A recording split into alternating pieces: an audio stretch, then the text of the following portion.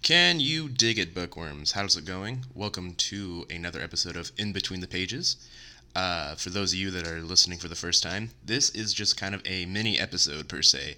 It takes about a good month to kind of read a whole novel and then break it down and figure out what we're going to talk about and then set a recording date and all this other technical stuff.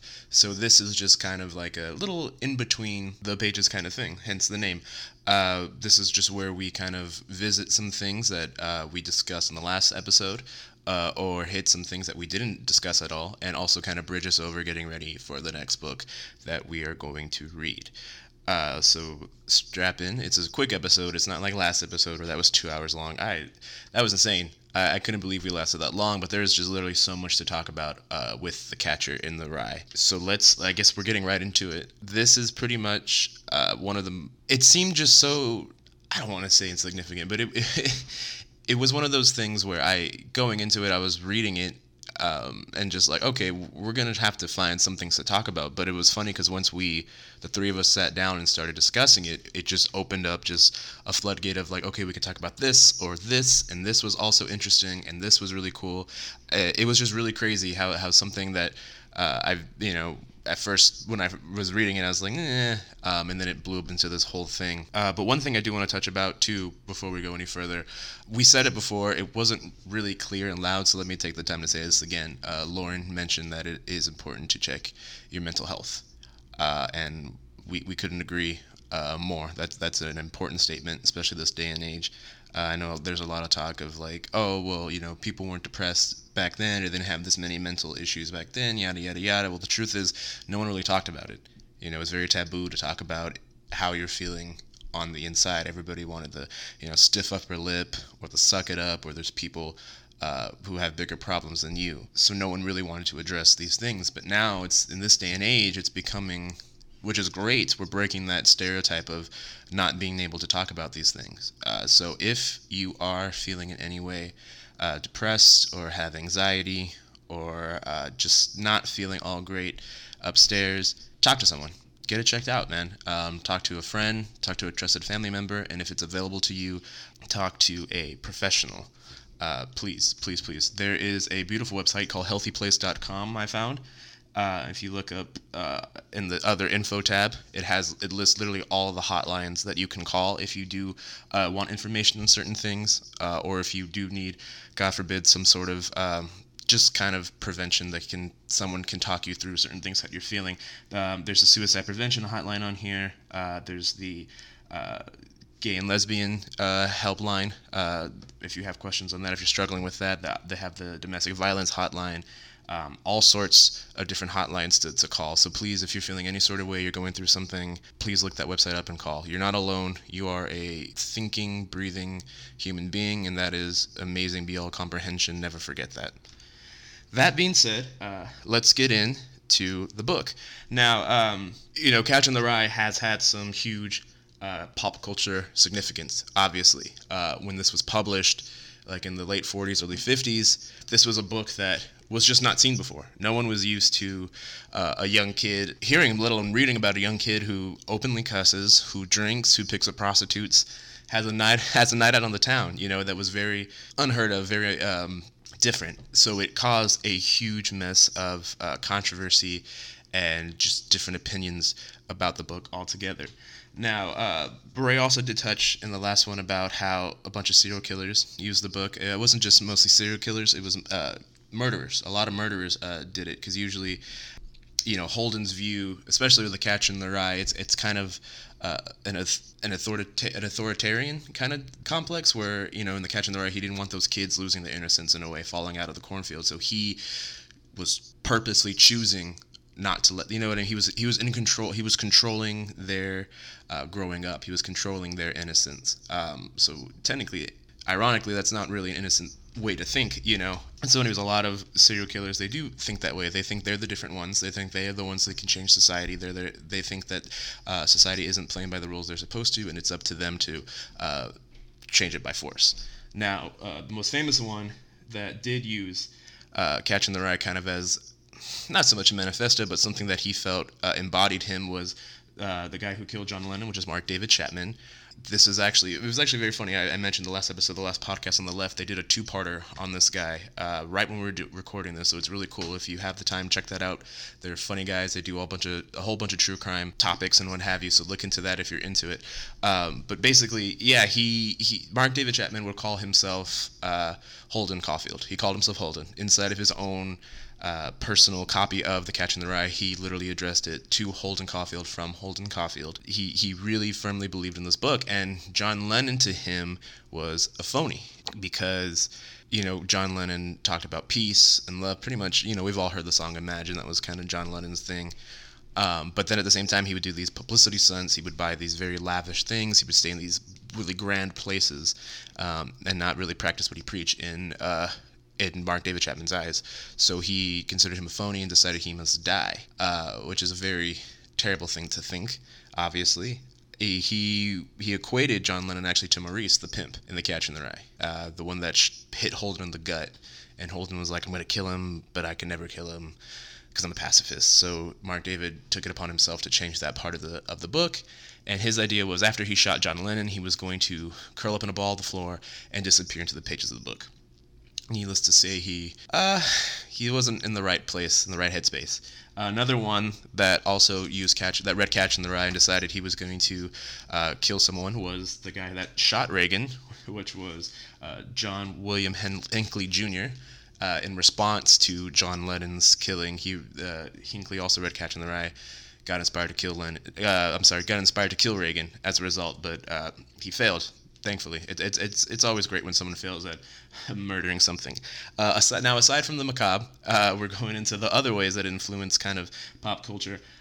It actually normalized the words screw up and moron, believe it or not. I guess those just weren't very popular slang terms back in the day, so that kind of brought it in more into society. One thing I want to talk about, which is very interesting, Salinger refused to have this book as a film. He refused it. It was one of his things. He actually wrote a letter in 1987. I'm going to read it to you guys. I might skip on some words because it's used as a typewriter. Used a typewriter to write this, and some of the words are a little scratched out. So excuse me. Let's see if we can do this. Dear Mr. Herbert, I'll try to tell you what my attitude is to the stage and screen rights of The Catcher in the Rye. I've sung this tune quite a few times, so if my heart doesn't seem to be in it, try to be tolerant. Firstly, it is possible that one day the rights will be sold. Since there's an overlooming possibility that I might not die rich, I toy very seriously with the idea of leaving the unsold rights to my wife and daughter as kind of an insurance policy. It pleasures me no end, though, I might quickly add, to know that I won't have to see the results of the transaction. I keep saying this, and nobody seems to agree, but The Catcher in the Rye is a very novelistic novel. There are ready-made scenes, only a fool will deny that, but for me, the weight of the book is in the narrator's voice, the non-stop peculiarities of it, his personal, extremely discriminating attitude to this reader-listener, his asides about gasling rainbows and street puddles, his philosophy or way of looking at cowhide suitcases and empty toothpaste cartons, in a word, his thoughts. He can't legitimately be separated from his own first-person technique. True, if the separation is forcibly made, there is enough material left over for something called and exciting, or maybe just interesting, even in the theater. But I find that ideas, if not odious, at least odious enough to keep me from selling the rights. There are many of his thoughts, of course, that could be labored into dialogue or into some sort of stream of consciousness, loudspeaker device, but labored is exactly the right word. What he thinks and does so naturally in his own solitude as in the novel, on the stage would be at best only pseudo-simulated, if there is such a word for it, and I hope not. Not to mention, God help us all, the immeasurably risky business of using actors. Have you ever seen a child actress sitting cross-legged on a bed and looking right? I'm sure not. And Holden Caulfield himself, in my undoubtedly super-biased opinion, is essentially unactable. A sensitive, intelligent, talented young actor in a reversible coat wouldn't be nearly enough. It would take someone with X to bring it off, and no very young man, even if he has X, quite knows what to do with it. And I might add, I don't think any director can tell him. I'll stop there. I'm afraid I can only tell you to end with that I feel very firm about all this, if you haven't already guessed. Thank you, though, for your friendly and highly readable letter. My mail from producers has mostly been hell. And that was penned by J.D. Salinger himself. So obviously he felt very strongly about The Catcher in the Rye, which I totally get. I kind of understand. It's hard to think. I think sometimes when I read too, I try to picture kind of like what it would be like as a movie, but this book in particular, for me at least, it was very hard to think about it in a cinematic scope kind of way. And I didn't stop Hollywood to try to make something out of it. In fact, in Field of Dreams, James Earl Jones' character, the cranky author, is based off of Salinger. They actually wanted to name the character Salinger, but of course J.D. Salinger refused. There's also Rebel Without a Cause and Adventureland from 2009. Both were inspired by Holden. You know, James Dean and Jesse Eisenberg played the apathetic, kind of just nonchalant young teenage guy, just kind of going through life and has all these certain, I guess, theories about life, so to speak, for lack of a better word. There was also one of my favorites. There's a South Park episode where the boys write the adventures of, I think it's Scrody McBoogerballs. After reading because they read The Catch in the Rye and they're so excited, they're like, yeah, it's banned, we're gonna do it, and then they're just like, this is stupid, this is a stupid book, this is a terrible book, I'm so sick of this. So they write their own they just write it for shock and awe, which is hilarious. It's a great episode. But one movie I do want to mention that's pretty closely related to The Catch in the Rye is Igby Goes Down, starring Kieran Culkin. Very good movie. It's probably the closest thing to Catch in the Rye that's ever been made. So that's kind of that. I mean, of course, it's still debated about in school how great or how not great this book really is. Let us know what your thoughts are, please. But now we're gonna get ready. This is actually gonna kind of fun. I'm excited for this. What I also did too to kind of fill in this episode is I was like, let me see what other people thought. Like, someone else has to not like Holden as much as I did, and I was completely correct on that. Not a lot of people like this book, unsurprisingly. So what I'm going to do is I got some 1-star reviews from Amazon, and I'm going to read just a few of them. A couple of them are very, very long, so I'm only going to read sections. But so strap in. So this one is from Lauren, not our Lauren, just another Lauren. She says, I know it's a classic and all, but OMG, I hate it. I'm the type who can't not finish a book or movie, no matter how awful it is. I just have to finish it. But this book, it took me a good 2 years to get through it, simply because I couldn't stand it. I would read a chapter and then set it aside for months at a time. Finally, when we had some bad weather and I had nothing else to do, I sat and read the last third or so in one day just to get it over with. And oh, what sweet relief when I did finish it. And then it got put in the box of stuff to donate. So pretty simple, pretty nice, kind of. This one is, I read this book when I was about 14 or 15, and I just reread it at the age of 48, thinking I probably would get more from it now that I'm older. I didn't. I'm an educator, and I can't help but wonder why in the world this book is on so many recommended reading lists. There are scores of much better written and more worthwhile books. Try reading The Perks of Being a Wallflower, for instance. I can't help but wonder if Catcher was part of Salinger's journal at some point. It sure didn't take any stretch for him to create the plot, setting, or characters in this novel. Interesting take. Maybe we also have a suggestion for a book to read. This one is one of the long ones. This person went into a huge rant. It's literally maybe 6 paragraphs. But he steps into Holden's shoes and writes the section of the review as Holden, and I thought it was hilarious. I'm going to read it for you guys. It goes, I can't believe all the goddamn phonies who say this is such a hot book and all. I really can't. I mean, what I mean is, it's just a book of random thoughts, for Christ's sake.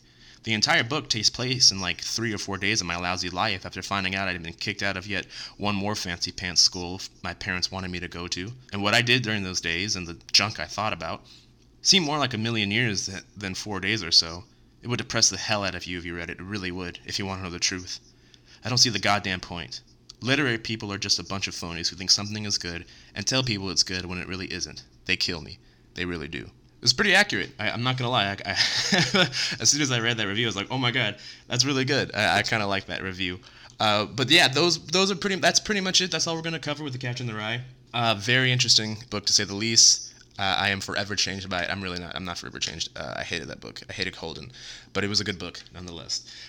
So now that's it. We're done with Catch in the Rye. If you guys have any more questions, comments, or things you want to point out about it, please, you can still email us at notyourmomsbookclubpodcast@gmail.com or hit us up on any of the social media sites. We'd really appreciate it. Our next book is A Brave New World by Aldous Huxley. It is kind of it's a sci-fi story, just in this dystopian future. And it's really good. I have to warn you guys ahead of time. It's a very deep book. It's a thought scratcher towards the end. So if you haven't read it, just get ready for that. And if you have read it, you know exactly what I'm talking about. Before we go, I do want to read just again. This is just to introduce you guys to kind of get ready for what is to come. This is written by Nicholas Burdoff about A Brave New World and kind of the tone in which it sets. He is a Russian philosopher, and he mostly focused on like the human spirit and kind of like the freedom to think and why we think the way we do, and all that interesting, very complicated stuff. So this is what he had to say about utopias, which is what A Brave New World addresses. Utopias appear to be much more achievable than once thought, and we are currently facing a much more agonizing question: how to avoid their final realization. Utopias are achievable, and perhaps a new century is beginning. A century when intellectuals and the cultivated class will find ways to avoid utopias and return to a non-utopian, less perfect, and freer society. So let me let that marinate with you guys, sit on it, think about it. That is it for the In Between the Pages episode. Thank you so much, guys, for listening. Again, all the love and support that's come through the last episode, I feel like we really enjoyed recording it, and it seemed like you guys like listening to it. We thank you guys for that. Again, hit us up on all the social medias. We are on Facebook at Not Your Mom's Book Club Podcast. We are on Twitter at Not Your Mom's Book Club. On Instagram at Not Your Mom's Book Club Podcast. Hit us up, guys. Don't be afraid. We actually do have a review. I'm reading a lot today. I'm actually noticing this right now as we're recording. We actually have our first review on the episode, which was really, really cool to see. And I'm going to read it because this person left a review, and they deserve a little bit of attention. This is from Samurai Zom. Said 5 stars, so much fun. I really like this podcast. You can tell the hosts enjoy what they're doing. Their conversations are honest and hilarious. I can't wait to grow with these guys. Thank you so much, whoever left that. That means a lot. Yes, we can't wait to grow with you guys either. We are reaching good numbers slowly but surely, and this is all just word of mouth from you guys. Thank you guys so much again. Remember, read Brave New World. We'll release that in the next 2 weeks. Stay classy out there, guys. Keep reading.